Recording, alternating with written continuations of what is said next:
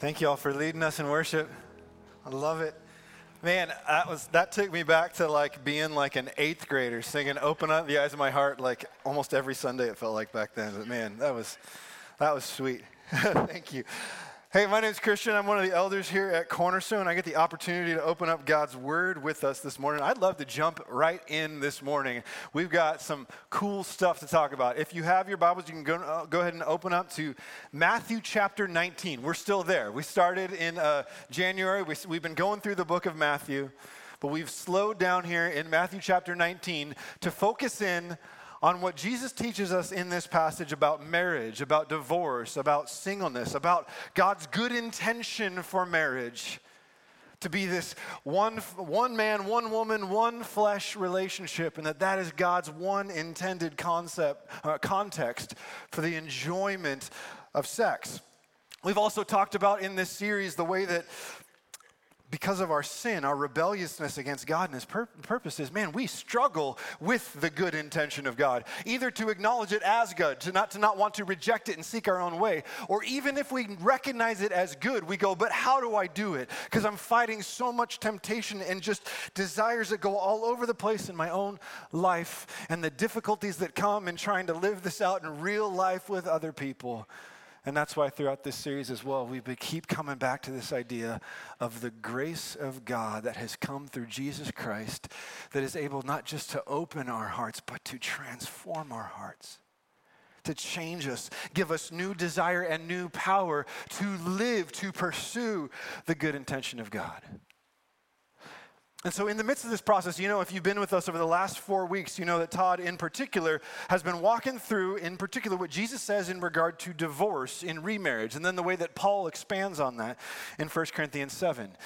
He took 4 weeks to do it because there is a lot of complexity in the way that we navigate different aspects of difficulty in marriage. And if you were with us over the last 4 weeks, man, if you weren't, I would highly encourage you to go back and listen to those on our website. I thought Todd, wherever he's at, man, you did such a good job leading us through that with such grace and yet precision and confidence in the goodness of God. But I love the way every Sunday he spoke on behalf of all of us as your elders to say, if you're experiencing difficulty, hardship in your marriage, don't walk through it on your own. Come, walk with us. Let us be there with you. And I would even say over these last couple of weeks, those of you who have reached out and met with various ones of us, just to invite people into what you're doing. Thank you. That does take courage. That does take the pouring of courage into your life to navigate these things.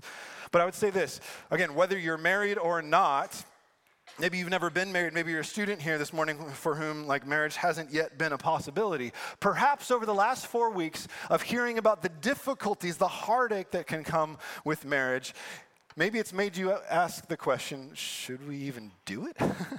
Is it even worth it?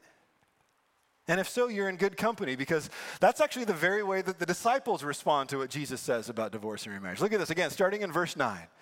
Jesus' words here, he says, I say to you, whoever divorces his wife except for sexual immorality and marries another commits adultery. And in response to that, the disciples say to him, if such is the case with a man and his wife, it's better not to marry. They could be speaking sarcastically or even like exaggeratedly, like, Jesus, man, you upped the bar so much. Do you actually mean that we shouldn't even do this thing? Maybe they're even trying to get Jesus to kind of equivocate or come back a little bit. Okay, could you lower the bar and make it more reachable for us? But look at the way that Jesus responds to them right after that. He says, man, there's something in this. You may not even recognize the truth in what you're saying, but there's truth in here that you need to focus on. It's interesting, I highlighted that phrase up there, this saying that Jesus says is not for everyone, but only for those to whom it's given. Because there's a little bit of a question there about what is the saying that Jesus is talking about. Is Jesus referring to what he said in verse 9 about divorce and remarriage? Or is he referring to what the disciples said in verse 10 about it being better not to marry? And there's kind of good arguments for both sides, but I don't think we need to spend too much time there, because whichever way you choose, you end up at the same place. Marriage is a high and holy and heavy calling, and it is not for everyone. And the same thing is true about singleness. It is a good and holy and difficult calling. But is it better? Well, in some ways, I guess you could look at it this way. The way that Jesus is responding to the disciples' questions, I would put it like this. Is it better not to marry? Is it better? I say Jesus says for some, yes. Yes, it is better not to marry. Is it easier? Is it the path of less resistance? No, it's not. It's not. Let me just say this. If you're looking for the easy way to follow Jesus, the easy path to follow Jesus, you will not find it either through marriage or through singleness. As a matter of fact, if what you're looking for is an easy way to follow Jesus, you won't find it anywhere. Remember what Jesus himself said in Matthew chapter 6, 7, in the Sermon on the Mount. When he said, enter, actually, no, I forget where it's at. It's in the Sermon on the Mount, somewhere in Matthew 5 through 7. Enter by the narrow gate because the way is broad, the way is easy that leads to what? Destruction. But how does he describe that one path that leads to life? It's narrow. It's hard. There's few who find it. And yet Jesus says here, on that one path of following him to life that is truly life, there are two normative conditions in which we walk that path: marriage and singleness. There is no easy path. It's more of a matter of which way will you walk this path. Many of us will be entrusted with marriages for seasons of our lives. But hear me, every one of us begins life single. Most of us, even if you are married currently, will have seasons of singleness in the future in your life, whether that's because of a divorce or the death of a spouse. All of us have seasons of singleness in our life. So it is essential for all of us to pay careful attention to what Jesus says about the value of singleness, the opportunity of singleness, to see it like Jesus saw it, to value it like Jesus valued it. Because it's not just a reality that we will face, it is an opportunity that we can seek to seize and steward well when it's given to us. That's why, actually, Todd's been talking. I don't know if I've ever had a sermon that's been more built up than each week. As Todd would say, next week, Christian will talk about singleness. Next week, Christian will talk about singleness. Like, I hope in some ways I can live up to those expectations. Maybe some of you guys have been waiting for a month for us to get there. But one of the ways I'm going to do that, I'm not just going to try to do this in one fell swoop. We're actually going to take 2 weeks to walk through singleness. I'm going to take time this morning to really try to focus in on the betterness of it. What is the value, the opportunity, the advantage that Jesus and Paul in 1 Corinthians 7 see in singleness?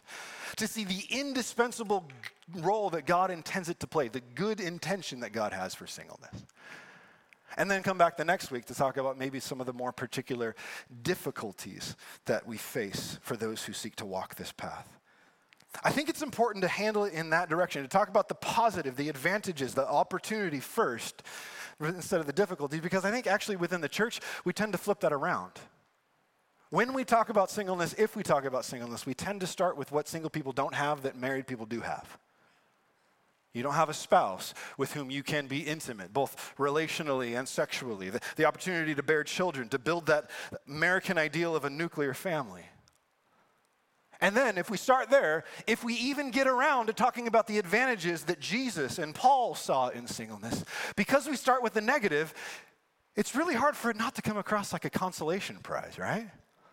You missed on the vacation to Europe, but you get a toaster.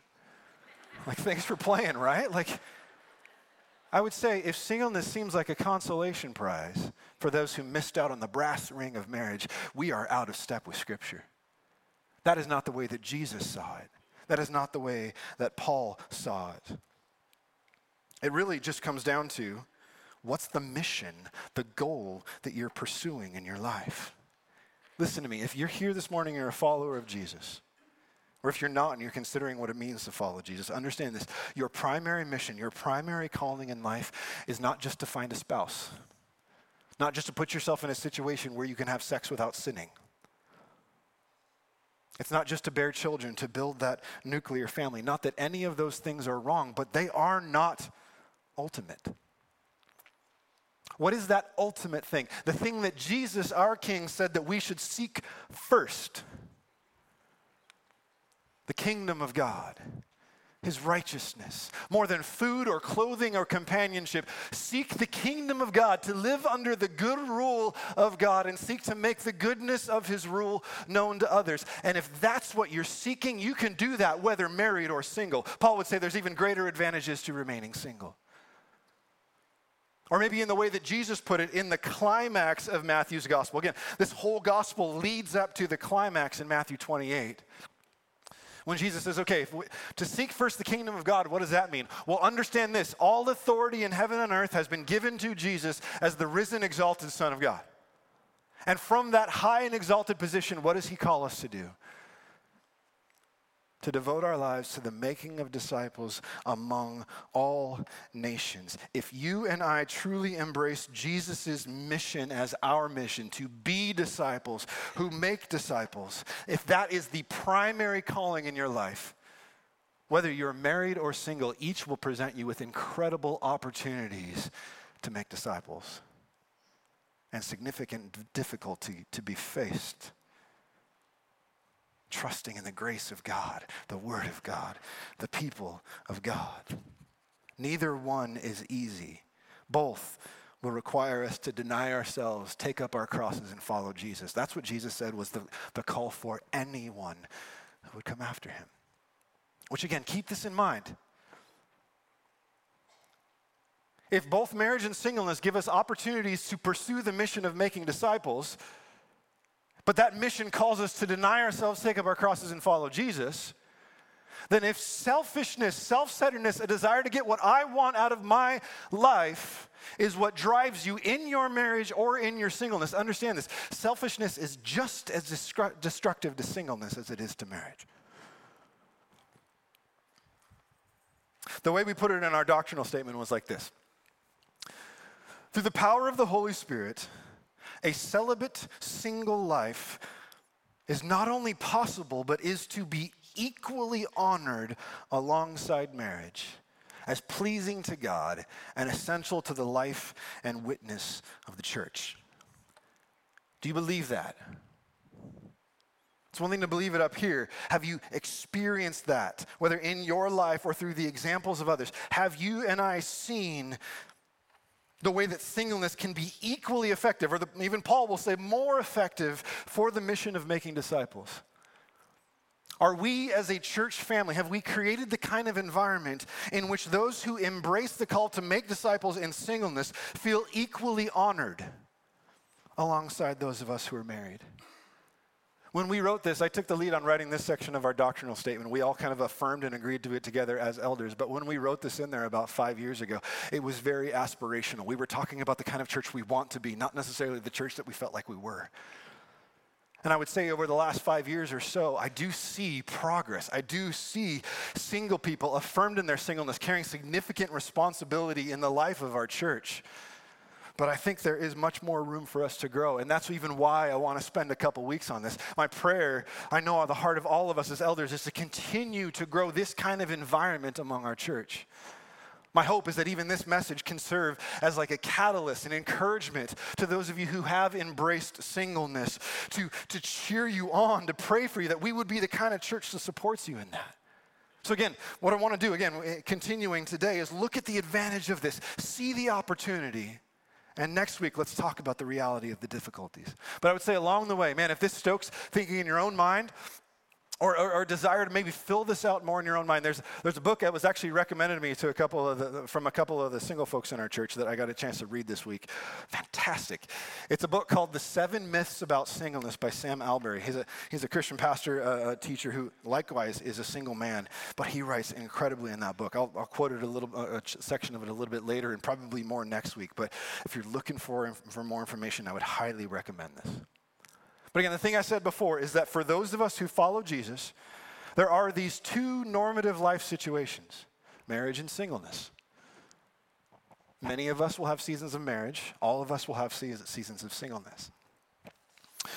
But if we want to talk about, if we're talking about the good intent of God in this, if we want to look at the good intent of God for marriage, well, where does Jesus tell us to look? Where does Paul tell us to look?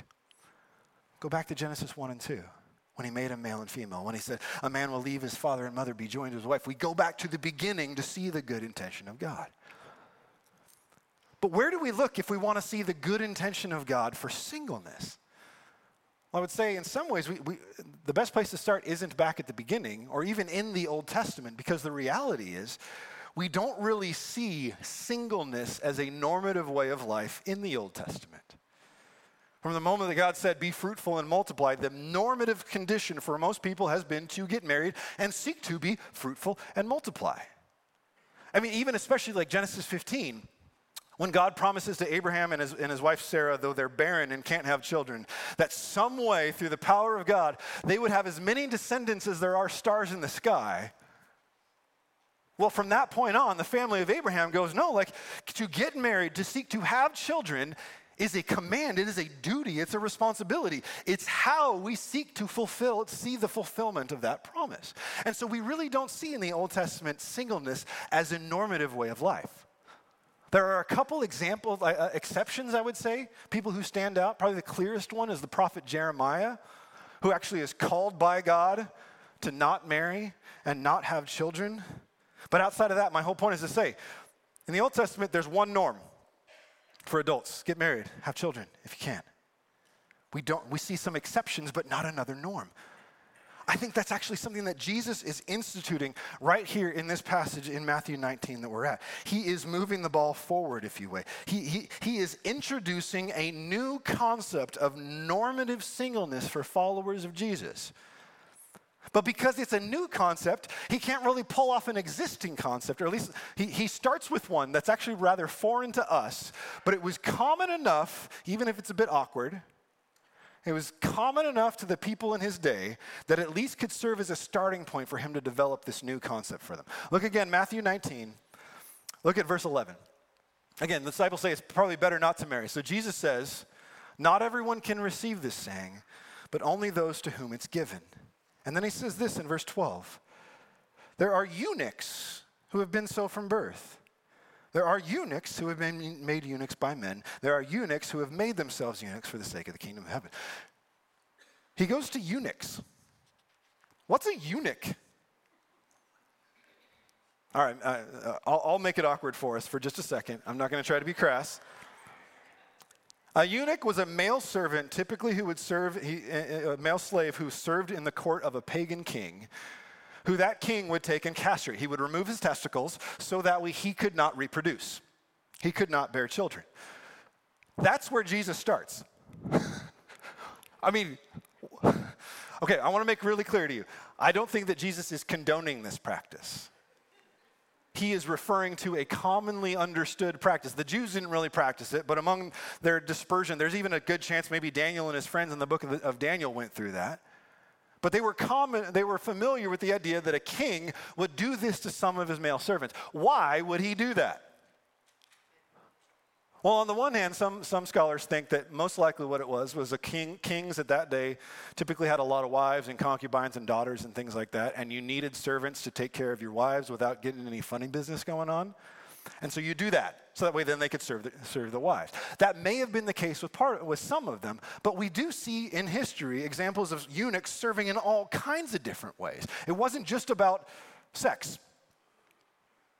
Here's what I think the main point of the whole practice of eunuchs was. If you do that to a man, you remove his opportunity to build a household of his own, which means he doesn't have to focus on his own household, and he can be fully devoted to the king's household, to the king's business. If he has a wife and family, his interests are going to be divided. His time is going to be divided. So a king would do this so that way that servant is now completely dependent upon the king for his livelihood, even his care in his old age, which means he's going to be heavily invested in the health of the king's household. He's going to be heavily invested in the king's business. It was more about securing their focused, undivided devotion than it was just about sex. Again, that's a foreign concept to us, but I think for Jesus, it was common enough that this is a place for him to start. And again, right here, he talks about 3 different types of eunuchs. He says there are some who will be that way from birth, most likely referring to a physical deformation in their body, a birth defect, if you will, that makes them unable to reproduce. Then he talks about those who are made that way by people. These would have been common for them. But with the third one, I really do think Jesus is breaking new ground. He is introducing a new idea. This idea that there will be some who will make themselves eunuchs for the sake of the kingdom of heaven. Not literally mutilating their bodies. That's really clear to make, and that's important to make clear. I don't think that we are to take Jesus' words literally here about castration any more than we need to take literally what he said in Matthew 5 about if your right hand causes you to sin, cut it off. If your right eye causes you to sin, pluck it out. The point there was to say, whatever it takes to fight temptation in your life, do it. Give sin no quarter in your life. Don't coddle it or cuddle it or keep a manageable amount of it. Cut it off is his point. And here, his point is different. His point, I would say here, is to say that there will be some of those who trust and follow Jesus who will refrain from marrying and bearing children, not just so they can keep their options open, not so they can avoid adult responsibility or live in a state of delayed adolescence, but they will do this, he says, for the sake of the kingdom of heaven. They will do this, he says, so that like a eunuch in a king's court, they can serve the king with undivided devotion. Do you see that? Here's another thing that's interesting to me. I don't even think that Jesus is just saying that this is something others will do. I actually think Jesus is being self-referential here. Who do we see talk more than anybody else about the kingdom of God? Jesus. Who willingly refrained from marriage and having children to be devoted to his Father's business? Jesus. He is the example of this lifestyle that he's talking about. But he also makes it clear in saying that there will be those who do this, that he's saying this isn't just for me or guys like John the Baptist or Jeremiah or something like that. I am establishing a new norm for those who follow me.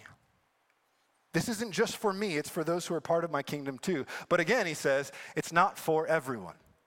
Not everyone can receive this. It's only for those to whom it is given.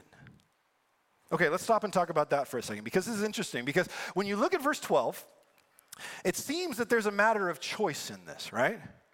He speaks about these people who will choose. They will make themselves eunuchs. They will put themselves in this life situation. But yet in verse 11, first, he says that it's something that they're given. So which is it? Is it something they choose or something that they're given? It's interesting to me, over the last couple of weeks, I have had a chance to talk with several different single folks in our church who I do think are seeking to live their singleness well. And here's the one thing I found. Not one of them said, yeah, I chose this. Most actually said, actually, no, if I had the choice, I would have chosen something different. If it were up to you, you'd make a different choice. Perhaps you struggle deeply with the idea that your singleness has been given to you by God because it doesn't seem to fit the way you're wired, what you might desire.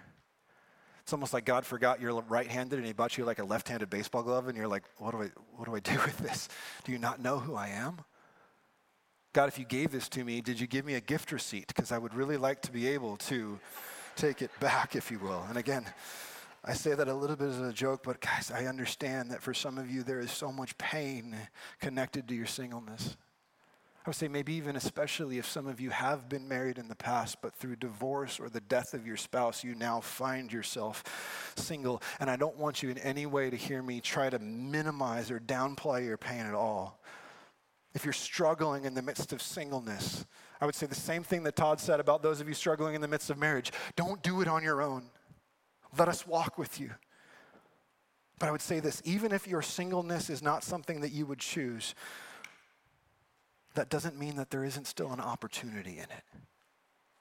An opportunity for God to use you right where you are right now, to even empower you by his grace and then deploy you in that mission to make disciples, even or even especially in your singleness. If you may not have chosen to be single, but I would say this, you can choose today and continue to choose to seek to steward the singleness that he has given you with a single-minded devotion to God. That's my prayer for y'all. Man, that's what I think Paul argues for in 1 Corinthians 7. If you have your Bible, go ahead and turn there with me.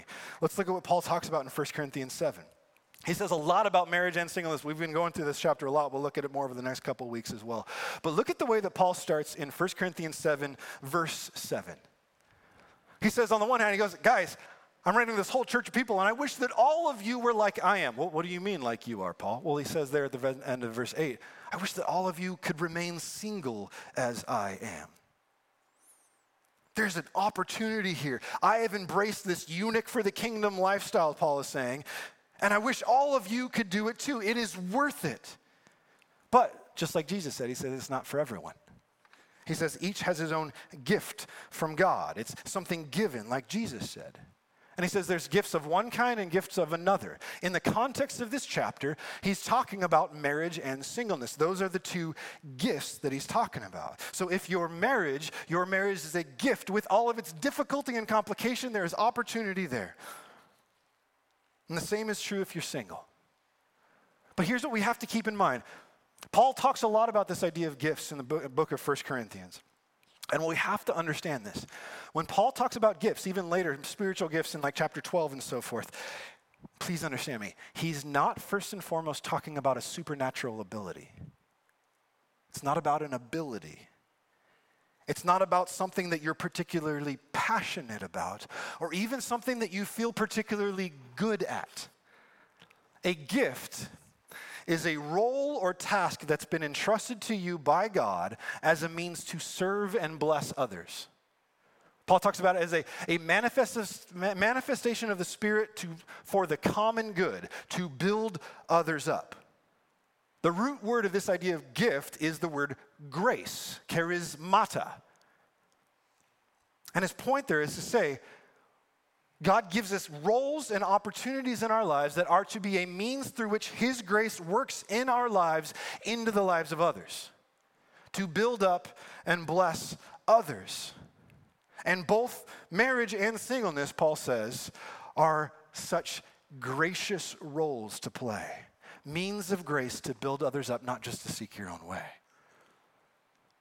Yeah, but they're both really hard. Yeah. Again, that's why the gift is not about something coming easy to us.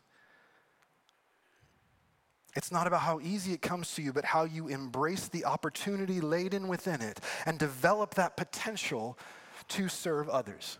I want to share a couple quotes with you from some books that were really helpful to me. One, surprisingly enough, was a book on marriage that has a phenomenal chapter on singleness. I found as I've read books on marriage and singleness, I learn a lot about singleness through books on marriage. And I learn a lot about marriage through books on singleness. Like we really do need both of these to be in conversation with each other to have a rounded out picture. But Tim Keller in his book on marriage, was a fantastic book on marriage. He has a chapter in there on singleness. And he talks a lot about this idea of a gift of singleness and what it's like and what it's not like. It's a little bit long, but watch this. He says on the one, he says, Paul is not speaking then of a gift of singleness as some kind of elusive, stress-free state. The giftness of being single for Paul lay in the freedom it gave him to concentrate on ministry in ways that a married man could not. Paul may very well then have experienced what we today would call an emotional struggle with singleness. He might have wanted to be married. He not only found an ability to live a life of service to God and others in that situation, he discovered and capitalized on the unique features of single life, such as time flexibility, to minister with very great effectiveness. One more. Consider then that the single calling Paul speaks of is neither a condition without any struggle, nor, on the other hand, an experience of misery. It is fruitfulness in life and ministry through the single state. When you have this gift, there may indeed be struggles. But the main thing is that God is helping you to grow spiritually and be fruitful in the lives of others despite those struggles. If you are single and you're listening to me right now, have you experienced a taste of what Tim Keller's talking about right here? Spiritual growth in your own life, not just in spite of your singleness, but through it. Fruitful ministry, service in the life of others, not in spite of your singleness, but because of it. Again, if you're single, whether or not you feel particularly gifted for singleness, do you at least acknowledge that it is something that has been given to you by God in this season of your life? Are you able to acknowledge that it's not accidental? You may not have anticipated it, but it did not slip God's mind. He didn't get you mixed up with someone else who would be better suited for your situation. In that other book by Sam Albury that I talked about, he talked about the way that even amongst himself and other single people, you can kind of chuckle and go, why did God give me something I don't want? And look at what he says. This is challenging, but really beautiful. Watch what he says. He says, while single people may chuckle at the idea of God giving such a potentially unwanted gift, we need to be careful and recognize what and who it is that we're laughing at. God is no fool. He's not the uncle who thinks you're 12 when you're well into your 30s and sends you childish gifts. He's the creator who made you and knows you. He's the one who orders all things and does so for your good. To roll your eyes at what a well-meaning but mistaken relative gives is one thing. To roll our eyes at omniscience, God's all-knowing nature, is another. If we balk at the idea of singleness being a gift, it's not because God has misunderstood us, but because we have not understood him. Again, God is wise and good. Your situation is not a mistake. Will you seek to trust him, whether married or single, in a healthy marriage, a difficult marriage, healthy singleness, difficult singleness? Will you trust him and seek to understand why he has put you where he has and harness the potential of that? It's a cheesy greeting card saying, but there's truth in it. Will you seek to bloom where you're planted? Or not? That's Paul's point in verse 7 again, right? Look at this. I wish everyone was like I am. This is a gift from God. Verse 8, he says, it's good to remain single. Do you believe the giftedness, the goodness, the advantage of it? But then again, look at what he says in verse 9. But if you choose this path, it will require you to exercise self-control. In the context, he is clearly talking about sexual self-control. We'll get into that more detail next week because I would say sexual self-control and singleness is a particular burden for those who choose this lifestyle. We've talked a lot over the last few weeks that we as married people, those of us who are married, need sexual self-control too, but it does look different. There's a different way of directing it. But I would just say this, before we'll unpack it more next week. Remember this. Sexual self-control, like any kind of self-control, is not about what comes naturally to us. Self-control is a learned skill. It is a spiritual discipline. Paul says in Galatians 5, it is a fruit of the Spirit, an outcome of walking in dependence upon God. We all need to learn that and practice that in our various callings. But I would just say this. Remember what Paul's doing here in 1 Corinthians. He's taking what Jesus said in Matthew 19 to a predominantly Jewish setting and applying it in a much more Greco-Roman Gentile setting. And so on the one hand, we know the Jewish people didn't really have a concept for like normative singleness as a life situation. So he has to build that out for them. On the other hand, in a Greco-Roman setting, they had a concept for singleness. What they didn't have a concept for was celibacy. To be single in a Greco-Roman context didn't mean you weren't having sex. It just meant you didn't have a husband or wife to have sex with. But that's what prostitutes were for. That's what slaves were for. That's what mistresses were for, and so forth. So Paul has to clarify for the Corinthians in their culture, in a way that also needs to be clarified in our culture, that the biblical idea of singleness involves refraining from both marriage and sexual acts, whether with others or by yourself. It is celibate, abstinent singleness. And let me just say this. That was a really hard sell for people living in an oversexed culture like Corinth, in the same way that it's a hard sell for people living in an oversexed culture like ours. And yet, notice the way that Paul, who embraced this lifestyle himself, is not bashful or timid at all in saying, this is good, and if you can, you should go after this too. There is an advantage. There is an opportunity because of the opportunity that it gives us for the sake of mission. Look what he says a little bit later in verse 25 when he comes back now. And he talks about these ones that he calls the betrothed. Probably the best way to understand it is he's talking about virgins, those who were never married. At other places, he talks about the unmarried, perhaps those who had been married but currently aren't. He talks about widows. In some ways, we can group them all under the general banner of singleness, but there are unique stresses and hardships in each of those. I wish we had time to go into all of that. We probably won't, but I hope that, again, the general principle gives us enough to then begin to wade into this together as a church family. But he says again here, to the betrothed, to those never married, he says, I have no command. I'm not giving you a command from God. I'm giving you my judgment and my recommendation as one who by the Lord's mercy is considered trustworthy. I think in view of the present distress, it's good for a person to remain as he is. Are you bound to a wife? Don't seek to be free. If you're married, stay married. Are you free from a wife? Don't seek a wife. Don't get married if you're not. He says this idea of, in view of the present distress, there's a lot of ink that's been spilled trying to understand what that is. It could be meaning something very specific to the area of Corinth. They're going through a famine or civil unrest, something like that. Or it could be Paul's way of just referring to the fact that living in this time between when Jesus came the first time and when he comes again is just going to be filled with all kinds of distress. But again, his whole point is just to say, in light of the fact that there is uncertainty and hardship and toil in life, whatever path you take, remain where you are. Serve Jesus. Devote yourself to being and making disciples in whatever situation you find yourself in.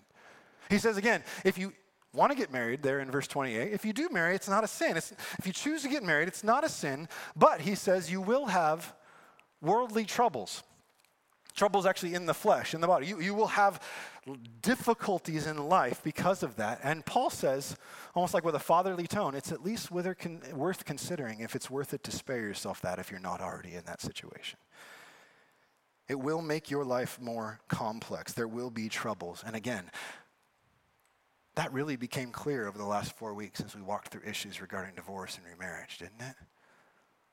There's hard work and heartache even in healthy marriage, and it's just compounded when marriage is unhealthy. In other words, Paul's saying if you aren't married but you'd like to be, which is who he's talking about here in this passage, you can do it, but you better not do it flippantly. You better not do it lightly. It is a hard and heavy calling. It will give you incredible opportunities to experience God's grace, to put the gospel on display, but it will make your life more complicated. It will make it more complex, and you need to carefully consider if it's better to spare yourself that. Again, that's not to say that singleness is easier, but I would say this. In general, a single life can be simpler, less complex than marriage and a nuclear family because there's less moving parts to it. That doesn't mean that single people have license to just be self-centered, to just follow their own pleasures. But what it can mean is that the simplicity of singleness can give you more margin, capacity with your time and energy to come alongside others, to bear other people's burdens. I know single people in this church where, even as we've talked about this, you go, my life ain't simple. My life ain't easy. But I look at your life and I go, but that's because I see the way that in your singleness, you have embraced the opportunity to come alongside others and carry heavy responsibility, to be a caregiver for elderly or disabled family and friends, to devote countless hours to discipling students in our student ministry. Some of you use the flexibility of your singleness to travel a lot, not just to go see the sites, but to support missionaries and church planners in various places. There's some widows in our church who, in their widowhood, just go, let's gather together, let's know one another, let's support each other, and let's find opportunities to serve our church family. Single people serve and care and counsel and disciple in so many ways, and I love it, and I want to cheer you on. Please hear that from me today. I say that on the other hand as someone who, again, God's path in my life led to marriage pretty early on. I felt like I had like 15 minutes of singleness as an adult. I got married at 22, which is pretty young. My wife and I just celebrated 18 years of marriage last month, which is amazing. Where's she at? She's hiding. I love you, babe. Oh my gosh, no joke. We literally talk about it all the time. Like we get it that this marriage is till death do us part, but we hope that's a long way off. We love living life. I love you. I love living life with you, serving Jesus with you. My 4 kids who are still in the home, I love you. I am honored and humbled by the responsibility that I have to seek to do what Ephesians 6 says, to bring you up in the discipline and the instruction of the Lord. But having said that, I don't want you to think that I'm like discontent in the situation where God's put me. I will say, marriage and family makes me feel really spread thin a lot of the time. Every day there are 5 people who have claim to my time, my energy, my attention, my prayer, my service. And again, I love it. I love my family. But it does mean that there is less left over to care for you. Even though I'm full-time on staff here at the church, there is a spread thinness, if you will. And Paul says that's one of the realities that comes with marriage. It does spread you thinner, which means a corresponding advantage of embracing singleness is that it can give you more attention and energy, allow you to be more focused, less divided on serving Jesus and serving others. That's what he says in verse 32. He says on the one hand, I want you to be free from anxieties. Don't read into that. Okay, hold on, stop for a second. That word anxiety takes on a whole bunch of different connotations in our modern time. Paul's not talking about a psychological state, a psychological idea of anxiety attacks, and so forth. The word probably could be better translated just cares, concerns. I want you to, like legitimate things that we should care about and give time to. So don't think it's something bad just because that word anxiety can often have a bad connotation. Paul is saying, on the other hand, though, it's not that, okay, be carefree and don't take on any responsibility. But he is calling us to carefully consider the amount, the breadth of cares and concerns that we take on. He says, again, look at this. Those who are single, the unmarried, have greater opportunity not to not care about things, but to be anxious to care about the things of the Lord, he says. Now, throughout church history, there are people who have taken that verse right there and said, see the monastic life of retreating into privacy and endless contemplation. That's the best way to live. And you won't hear me talk bad about solitude and contemplation. They are things that I deeply love and sometimes get to practice in my life. But what Paul's talking about here is not a life of isolation and contemplation on a hilltop somewhere. To focus on the things that please the Lord means to seek to use our time and energy like Jesus did. The Son of Man did not come to be served, but to serve. That's the things of the Lord. To pour yourself out in service to God by loving and serving his people, that is the opportunity that Paul says a single person is able to stay more focused on than a married person. He says, on the other hand, a married person is anxious about worldly things, how to please their spouse. Now again, stop there for a second, because sometimes we can use that word worldly as a euphemism, as a synonym for something that's sinful and wrong. And there are some times where it has that connotation in Scripture, like in 1 John, where he says, don't love the world, the things of the world. Because if you love the things of the world, the love of the Father is not in you. That's not what I think Paul's talking about here. He's not saying that there is something inherently sinful or wrong about seeking to care for your spouse in marriage. When he says worldly, I think he basically just means things that pertain to this physical world and the way that things are right now. You will be more consumed with just worldly cares and concerns. You won't be able to, in other words, live as simply.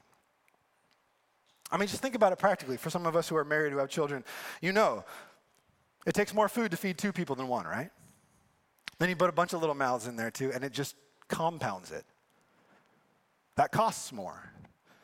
You need more space in your home. I remember when my wife and I first got married, we moved to this little 2-bedroom place. In my idealistic college mind, I was like, this is all we'll ever need. 1 bathroom, 2 bedrooms? Man, once we had like a bunk bed, a crib, and then had to find room for 1 more baby, maybe we do need a little more space than this. And for the better part of a year, we were consumed with a very worldly thing of trying to find a home that would accommodate our family better. But there was a lot of financial wranglings to do. There was a lot of different thoughts. It just costs more. If you take on the responsibility of marriage and raising children, it will require more time and energy and resources to do that. You will have to be more focused than maybe you want to be on making sure that you make enough money, which will most often lead you to having to spend more time away from your family working in order to be able to provide for your family. And because most of your energy is going there, you'll come home, and that's when, Daddy, can you play this? Can you do that? And you're going, I got nothing left. I spent it all at work. You feel spread thin. And again, That's not necessarily a bad thing. Not at all. Just understand that by getting married, by having children, you are assuming responsibility for that spouse and children in a way that means you would be unfaithful to your family and to God if you did not devote perhaps a majority of your time and energy into providing for that family. You will still honor God and serve Him by the way you seek to do that, but it will spread you thinner, which means that if you are not currently married, but you want to be, Paul would say, don't do it flippantly. Be really clear about both what you would be committing to in taking that on and also what you would be giving up, the opportunities to live a more simple, focused life by embracing your singleness. I mean, just think about Paul, for instance. Think about who's talking to us here.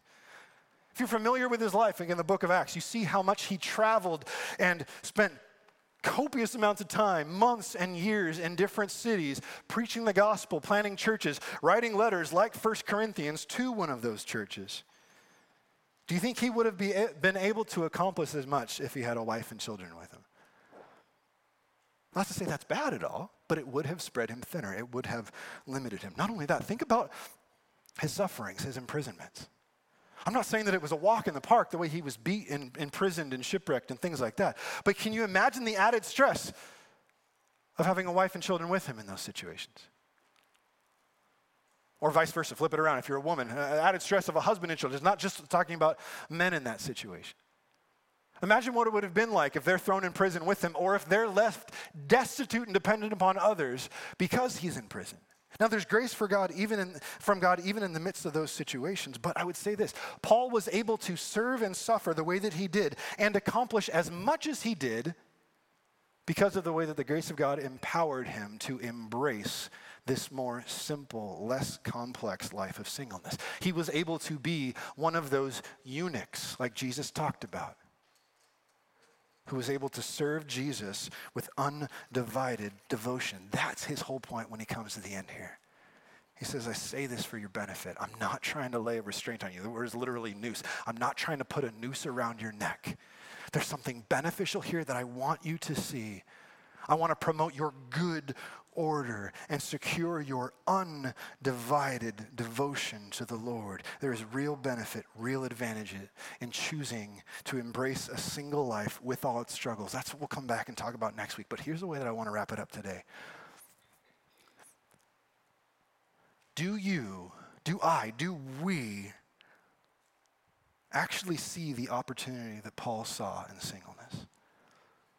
Again, if you are single, whether, again, you're a widow or widower, divorced, or you've never been married, or you're just now coming into adulthood, the first time that marriage could be a possibility for you, are you able to recognize the opportunity that God has for you in your singleness, even with the difficulties it'll present? Are you willing to consider that your circumstance, again, is not accidental, but could even be advantageous to devoting yourself to make disciples? Have you begun to experience that in your life? Have you begun to harness the potential of your singleness? Again, not to seek your own desires, but to serve Jesus. For those of us who are married, on the other hand, as we seek to be faithful with the marriages that God has given to us, do you and I see how important singleness is to the health and mission of our church? It is a necessity. Again, the way we put it in that doctrinal statement. It is to be equally honored alongside marriage as pleasing to God and essential to the life and witness of the church. If you are married in here, do you have friends, brothers and sisters in Christ, who are single, who you seek to honor and encourage in their singleness? Do you also keep in mind that most likely you will still have seasons of singleness in your future too? Again, I think there has been growth in our church in this area. There is room for us to continue to grow. We've got single people carrying significant responsibility in several areas of our church. But one thing I would say, I don't think we've always done a good job of highlighting those individuals.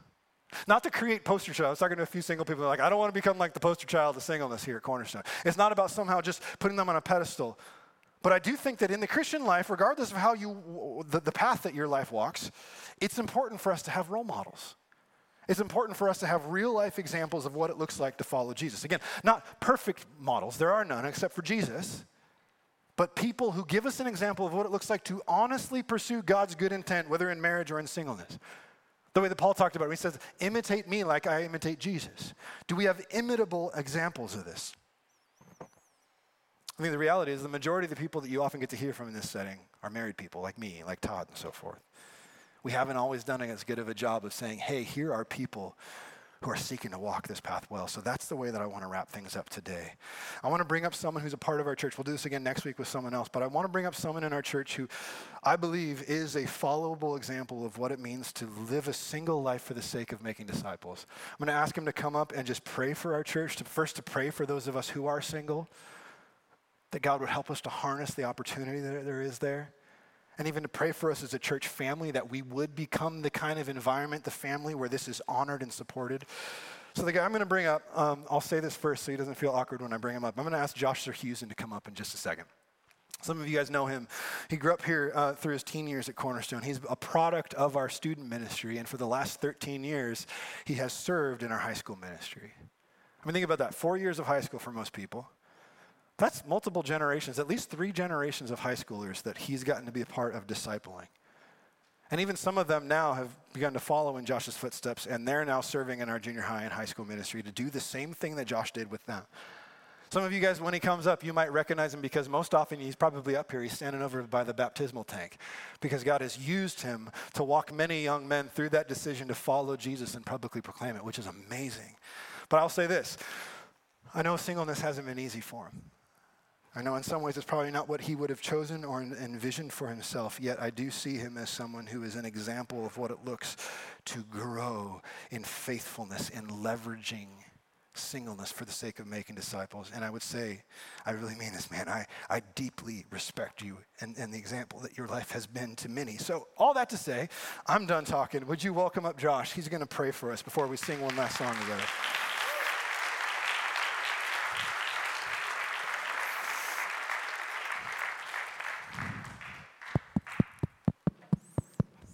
Thanks, buddy. Good morning. Yes, I'm Josh. I'm not special.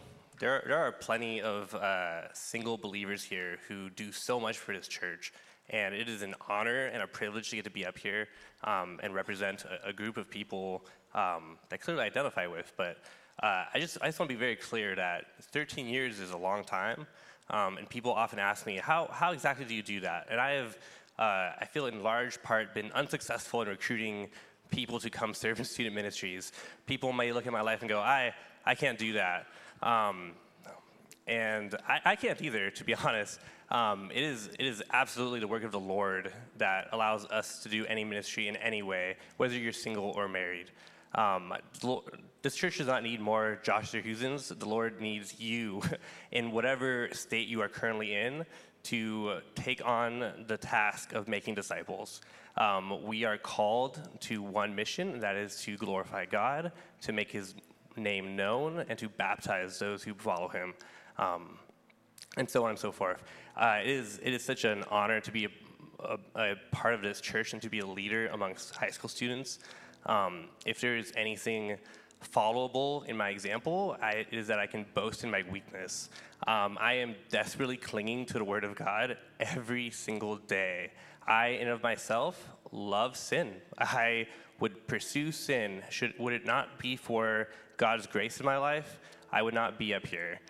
There is absolutely nothing special about me other than that the Lord has chosen to use me, and he continues to use me.